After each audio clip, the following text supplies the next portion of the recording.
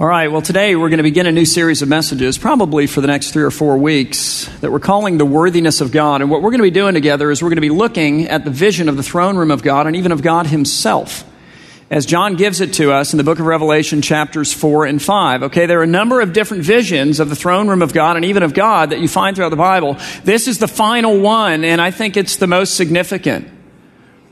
It seems to me, anyway, that it's the most vivid, it's the most colorful, it's the most musical.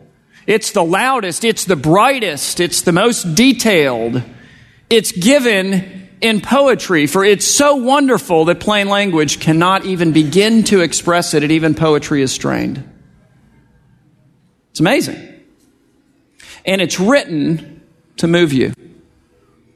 It is written to inspire your faith. It's written to leave you differently than you were when you first came and you first heard and hopefully you first saw. It's written, bottom line, fundamentally to move every single one of us to worship the Lord our God, to recognize how worthy he is of the devotion, not just of our lips, but of the entirety of our lives. And it is made to do that even when life really stinks. This is a book that is written to a struggling people. This is a book that is written to an oppressed people. This is a book that is written to a persecuted people, and persecuted parenthetically because they believed in Jesus. So it's not just general life stinks, it's life stinks, and here's why. It's written to a group of people who come to church on Sundays, okay, and they hear that they're the favorite of the God and they have all the blessings of God, through their faith in Christ Jesus. And then they get in their car and they drive back out into their life and they're not feeling real blessed. They're looking around going, not feeling like a favorite. What do I do with this? It's written to move you. It's written to rush to the aid of your faith in those moments and reorient everything and then inspire you to worship, even in the midst of life's difficulties. In fact, the last part of this vision that we're going to look at today ends with everyone in the vision on their face, okay? Casting their golden crowns. You've sung that song. Casting their golden crowns down at the feet of God. And listen to what they say. Revelation 4, verse 11. They say, "Worthy are you." The word worthy is the word from which we get the word worship. It means, worship is a contraction of the words worth-ship. They just made it worship. Sounds easier. But it means to ascribe value to ascribe worth. The vision today ends with, "Worthy are you, our Lord and our God, to receive glory and honor and power." Why? "For you created all things." Now that doesn't just mean the heavens and the earth, and the sun and the moon and the stars and the trees and the flowers and the plants and the birds and the bees and all that stuff. It means that, but it means all things. It's kind of like when Paul comes to us in Romans 8:28, one of the most popular verses in the Bible. Why? Because God's people struggle. That's why. And he says, "For we know that all things," do you hear that? All things work together for the good, of those who love God, of those who are called according to his purposes. All things even include the stinky things, the difficult things, the things that make you come to church and then get in your car and go, "I don't know, not feeling like a favorite."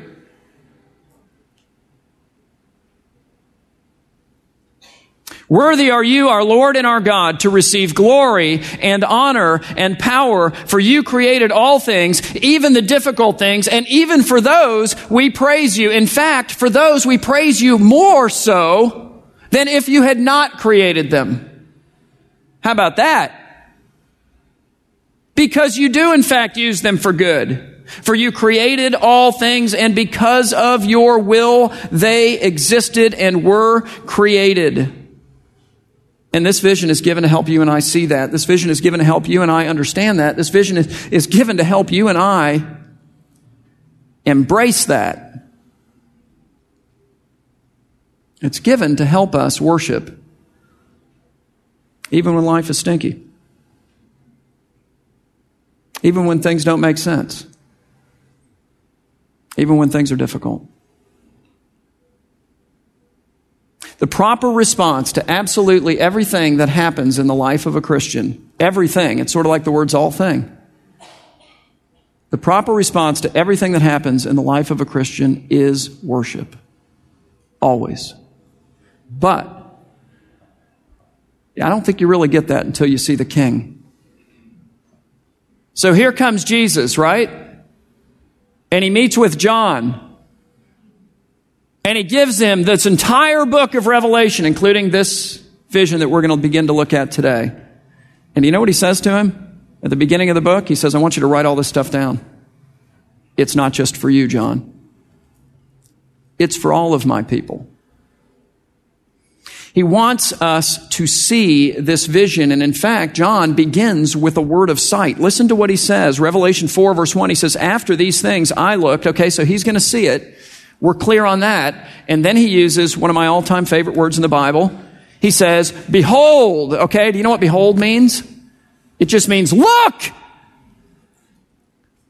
It's like he's saying, I see this, but that's not good enough. And that's not, I'm going to write this down because I want you to look. He is begging us to look with the inner eye of our faith. He is calling to mind our imagination and saying, use it.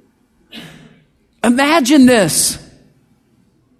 After these things, I looked, but that's not good enough because now I want you to look. And what is he then going to show us? He says a door standing open in heaven. He sees the doorway between heaven and earth, and it's open. I mean, that's just kind of encouraging in and of itself. That's so cool. Jesus is like, I want you to write this down. Here's what I want my people to see. It's the doorway between heaven and earth. And oh, by the way, to those with faith in Christ, open. But it gets even better. Because then he says, in the first voice which I had heard, like the sound of a trumpet. Do you know why I like that? Because if you go back to chapter 1, he tells you that the voice of Jesus is like the sound of a trumpet. He's saying, look, I saw the heaven's door and it was open. And the first voice I heard was the voice of the Lord speaking with me. And what are the first three words? He said, come up here. Wow. I mean, just let that kind of filter through your difficulties for a moment. That should speak to us. I was talking with one of our elders this past week whose father died Thursday night. And he's been spending a lot of time with his dad. His dad lives on the west coast of Florida. He's been having a lot of health problems. I think he was 87 years old. Was not a believer until this past July when this elder had the privilege of leading his own dad at the very end of his life to faith in Christ, and then reaffirmed that a number of times, even as recently as Monday or Tuesday of this week. But anyway, he was over on the West Coast. He's been going back and forth and back and forth and back and forth. So anyway, he comes back. Wednesday morning, he gets the call at 4 o'clock in the morning. Your dad is, slipped into unconsciousness, and it's going to happen soon. And so he gets in the car. He's with his wife. They're racing 6 hours over to the other side of the state. And I was talking to him on the way, and I said, man, I don't think it's a coincidence that I'm in this particular verse right now. Let me just read it for you. I don't know if this is emblematic of how it's going to work exactly for your dad or for me or for you, but I think there might be something here of encouragement in the midst of this difficulty.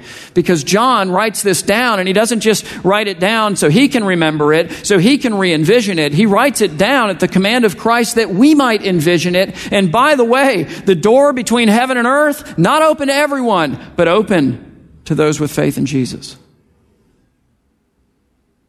And so I said, I don't know, man. Maybe the first thing that happens is your dad sees the door and it's open. And the first voice he hears is the voice of the Lord. And what does he say?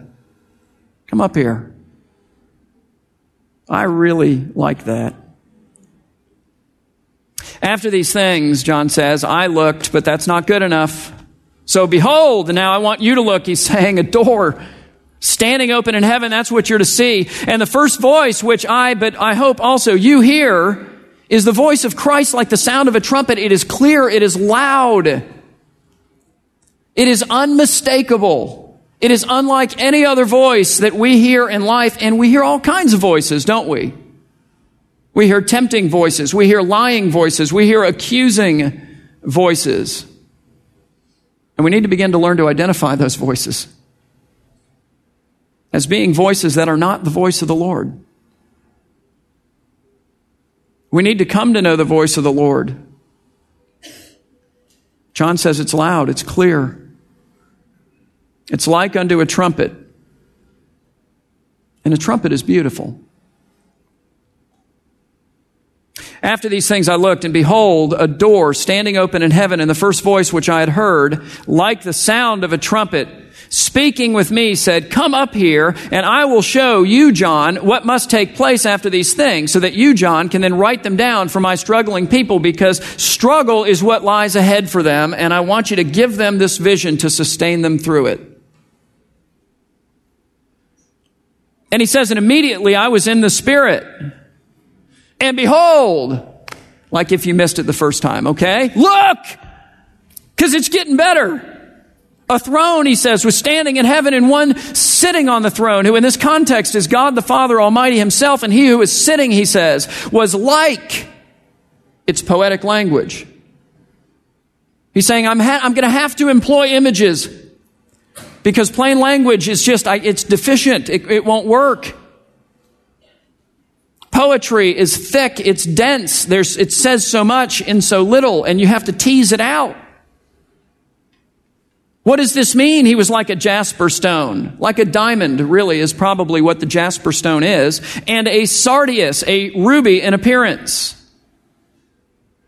I think it's interesting. This calls to mind for me Isaiah's vision, where he sees in Isaiah 6, the picture of the Lord Jesus, and he's on the throne. And what does he walk away talking about?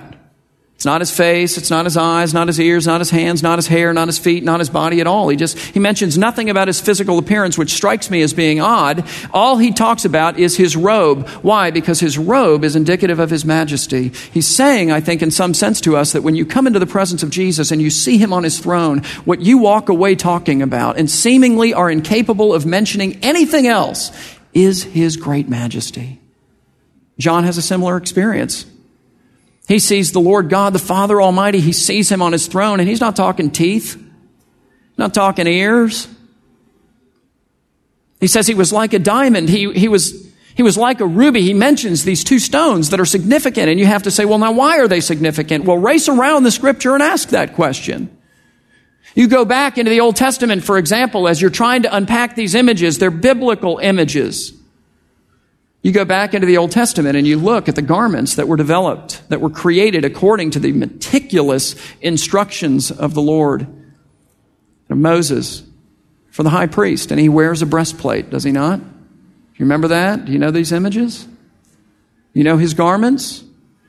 The breastplate has 12 stones on them, one for each of the tribes of the nation of Israel. They represent emblematically the people of God, which he wears upon his heart. The first stone is the ruby, and the last is the diamond. John sees the Lord God on the throne, and he's thinking diamonds and rubies. It's like he's calling these stones to mind, perhaps. And maybe, just maybe, what he's saying is that part of what you see as you see the blazing glory of God is the emblematic signs of his identification with his people. He wears us, perhaps, in some sense, on his heart. But in either case, the diamond clearly speaks of his clarity. It clearly speaks of his purity. It speaks of a God who cannot come to you and say, I'm going to take this stuff and I'm going to ordain it for good. I'm going to use it for glory and for good. You might not understand it. You might not see it. You might not get it now, but it's going to happen. He can't lie. The ruby, I think, is the bloodstone. It's red. So it speaks of his wrath. It speaks of his judgment. And it speaks, I think, also of his mercy. And let's not lose sight of that, because that's significant too. And it's mercy that is given how? By that which is red, by the blood of the Lord Jesus. That's the idea. And that idea of both judgment and mercy wrapped up in this image of God on the throne fits real well with the next image that he gives us, which is that of a rainbow. And it's a rainbow that is the color of the emerald. It is the color of green. It is the color of life. We don't really appreciate this being Floridians because, everything's green pretty much all year around here. But go live up north for a while, And you understand that with winter, in some sense, comes death. The days shorten. Everything is darker. I used to go to work at like 7:30 in the morning or something when I worked in Chicago. It was dark. I'd come home. It would get dark at 4:30 in the afternoon. It was unbelievable. My wife was so depressed. Incredible. All the leaves die and you burn them up.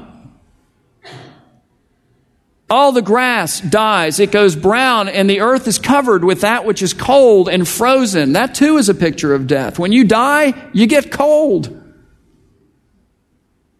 You know, the coroner shows up in NCIS, and what do? They measure the temperature, and then he goes, well, I think he's been dead for 6 hours. His body temperature is going down. But what happens when the sun starts to show in the spring, and everything begins to get warm, and the snow melts, and the trees bud, and the grass begins to finger up through the ground? Everything goes green. It's the color of life. That is, God has a rainbow, the color of life. He's the source of life. And what is the rainbow? For John says, and there was a rainbow around the throne like an emerald in appearance. What is the rainbow? It's the sign of the covenant that God makes with Noah. This can make you a little uncomfortable. This is the part of the children's story we leave out. God comes and judges all of the ungodliness and unrighteousness of mankind, and he wipes out everyone but Noah and his family who find safety in the ark. Everybody. We don't tell that to our kids, do we? I mean, maybe we do. I don't know why they're not traumatized by that. It's traumatic to me. I find that quite a bit unsettling. And yet he is a God who comes as a warrior, and he judges sin. And then having slain the wicked, let's just call it what it is, he takes his great bow, the instrument, you see, of warfare, and he arcs it, and then he points it away from the earth. And he sets it in the sky as a reminder that he will never again wipe out the world, but here's the qualifying phrase, with water. And as a reminder also, I think that the final work of God is not one of judgment. It's not one of wrath. It's one of mercy. So right about here, you got to stop with all the poetry because your mind's already smoking and it's coming out of your ears. Trying to keep up. It's like, wow, this is a lot.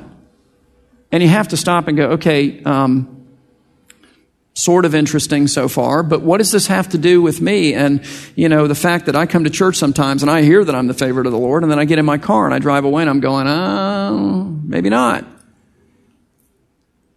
Well, what do you see when Jesus opens the heavens to you?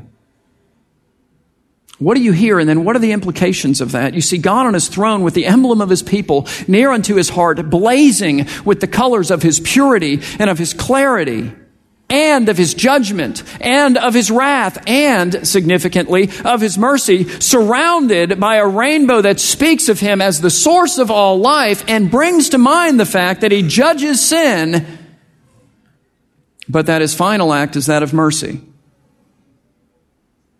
You come to realize that all of these things that are done to you in this life, the things that you suffer, the injustices that are foisted upon you that just fret you and mess you up, every single one of them will be dealt with by the Lord our God, who, and here is another rather striking phrase in the Bible you don't hear much, the scriptures teach, will by no means clear the guilty.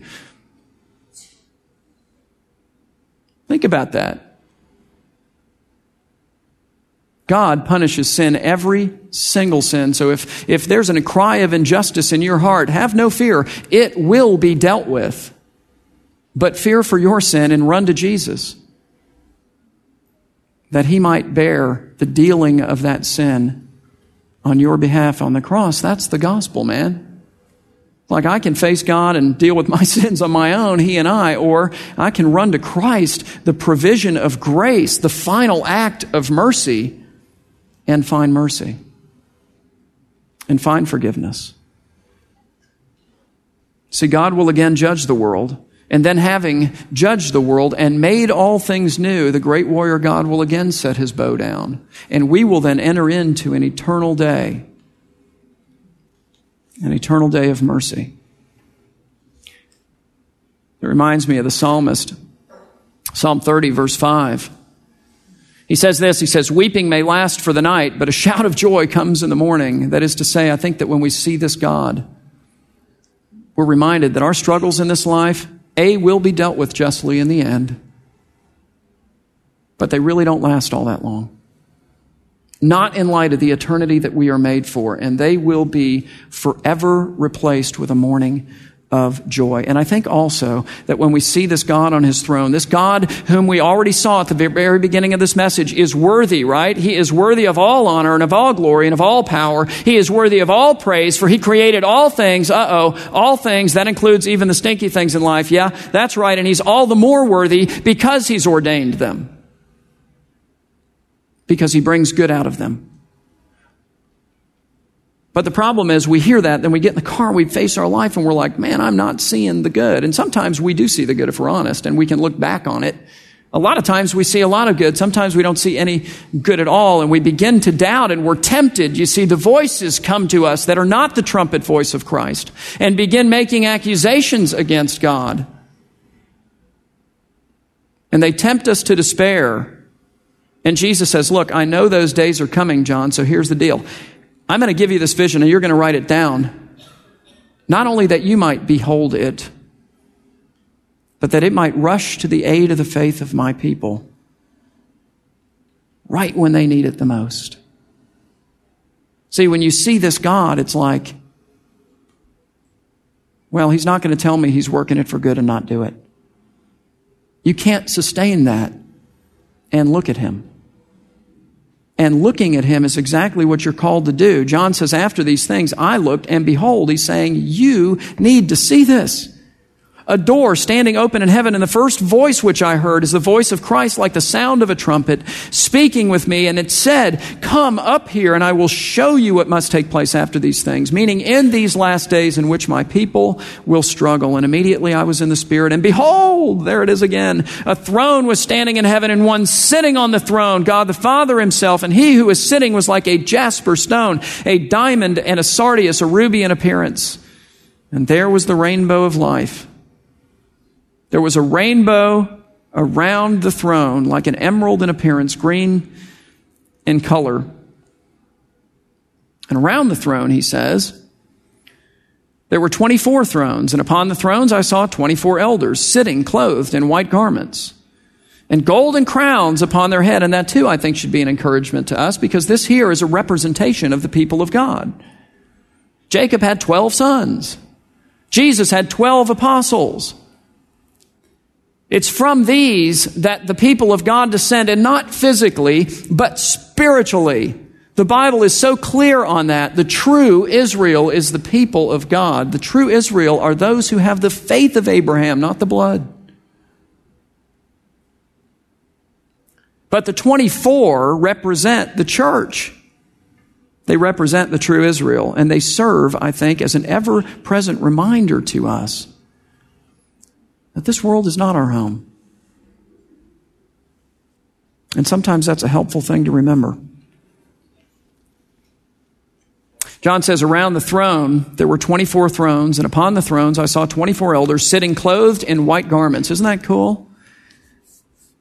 I think that's really awesome, because the garment, this white is one of the colors that you see all the way through this book. It speaks of righteousness. It speaks of purity. It's the righteousness of Christ given to us by faith. Without it, we're in trouble.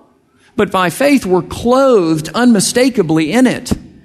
It's white, it's bright, and that too, I think, is encouraging to us as we struggle, because so many of us, what we struggle with is not just sin in general, it's a sin in particular. And that's our struggle. And most of our issues come from this. There is a God who is not afraid of that struggle. There is a Christ who can clothe you in white garments notwithstanding that struggle. And there's a day coming when that sin will have no power over you. The struggle will end. I saw the 24 elders sitting clothed in white garments and golden crowns on their heads. And out from the throne, he says, come flashing, flashes of lightning and sounds and peals of thunder. He wants you to feel the thunder just like pound even in your chest. And he says, and there were 7 lamps of fire burning before the throne, which are the 7 spirits of God. Don't picture some puny little lamp or some puny little, even flare. Just picture like a giant blowtorch roaring, 7 of them around the throne in a circle. The story begins to come together. The picture comes together in concentric circles. There were 7 lamps of fire burning before the throne, which are the 7 spirits of God. It speaks of his holiness. And then it says this, and before the throne, there was something like, it's poetry, a sea of glass, like crystal, which if you think about it, would serve as a reflecting pool, wouldn't it? It would be like a mirror, really. You go to Washington, D.C., you see the reflecting pools. There's a sea of glass which serves like a reflecting pool, reflecting what? Well, the blazing brilliance of the glory of God who shines forth like diamonds and rubies. The lightning that is coming out from his throne, which is the energy source of all things. The torches which are like burning and roaring, 7 of them that encircle his throne. And even the glory of the 24 elders also in an outer circle around his throne. Of their golden crowns, of their white garments, of their worship. When the image starts coming together, you see the throne of God in the center, and then you see circle after circle after circle emanating out from the throne of God, which is an image that doesn't really make any sense to us today, but to the Middle Eastern mind, ancient Near Eastern mind, it made a lot of sense. It was a pretty familiar image. It was the image of the cosmic throne of the universe. They would have understood that. It's the throne that sits in the center of everything, and from which everything proceeds. It's the throne of the King of Kings, of the Lord of Lords, and it's surrounded by a sea of glass which reflects all of this beauty as if that isn't already enough. It's stunning. It's overwhelming. What I find interesting, when you jump ahead in the book to chapter 15, what you see is that the sea is itself mixed with fire, so it's luminescent of its own accord as well. But what's really kind of cool is that we're pictured standing on it. Like you've always wanted to walk on water, haven't you? But think about that for a minute.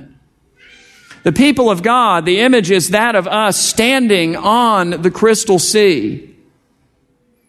And that's cool when you begin to rewind the tape and think about what the sea represents. We've done this in the past, but you go all the way back to the beginning of creation, and God creates the heavens and the earth, and then the curtains open and you see the world, and it's dead and it's dark and it's covered with the sea. It's covered with water.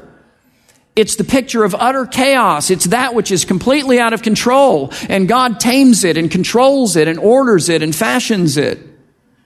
He makes it his servant, but it represents chaos. Again, go forward a little bit to the flood of Noah. Talked about that. Pretty memorable moment in the message, wasn't it? What do the waters represent there? The judgment of God, the wrath of God. It represents death. Go forward a little bit in the story of the people of God.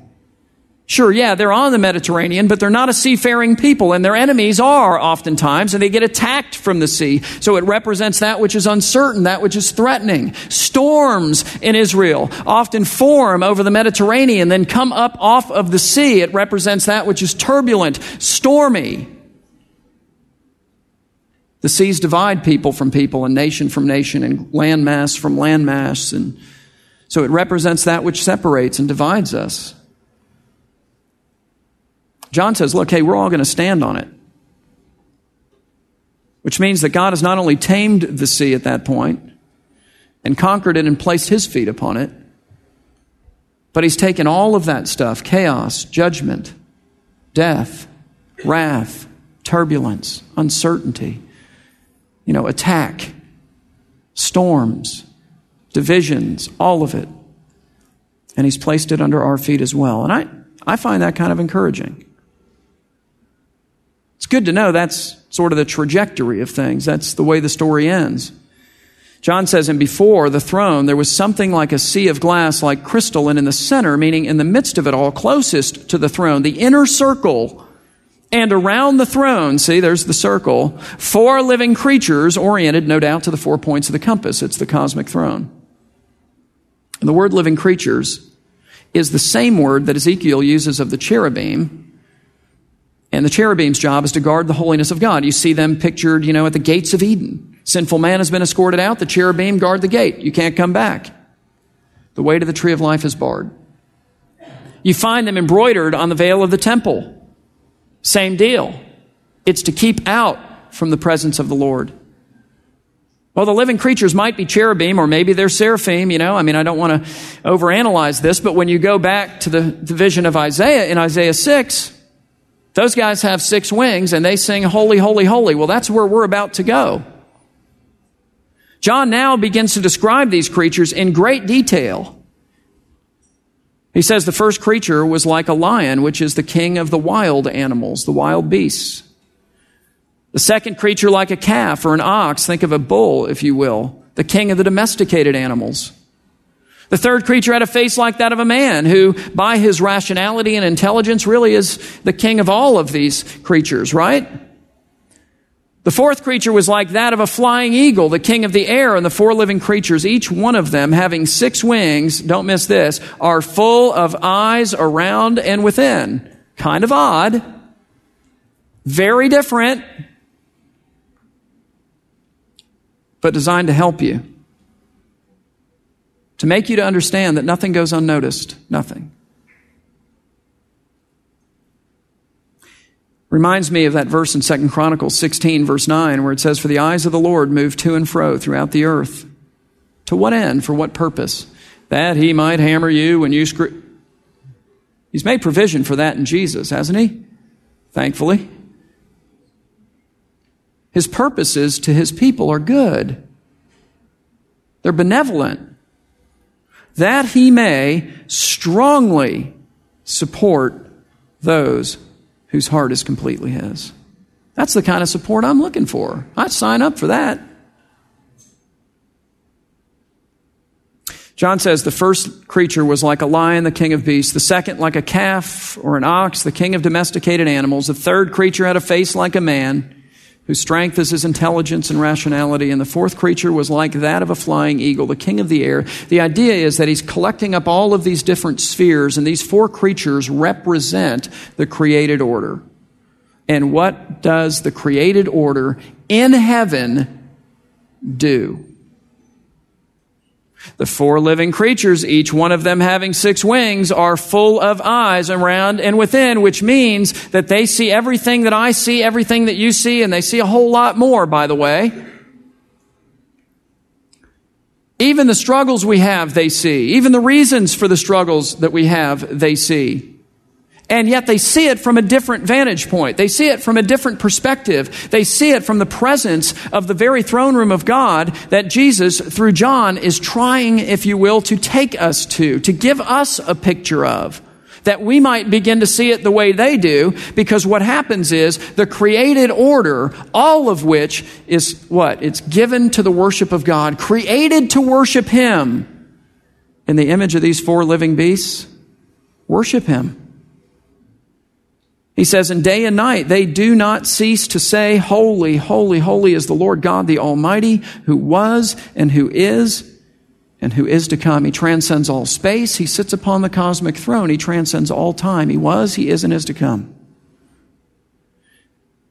And then what happens? Well, when the living creatures give glory and honor and thanks to Him who sit on the throne, to Him who lives forever and ever, the 24 elders will fall down before Him who sits on the throne and will worship Him who lives forever and ever, and will cast their crowns before the throne, saying, what?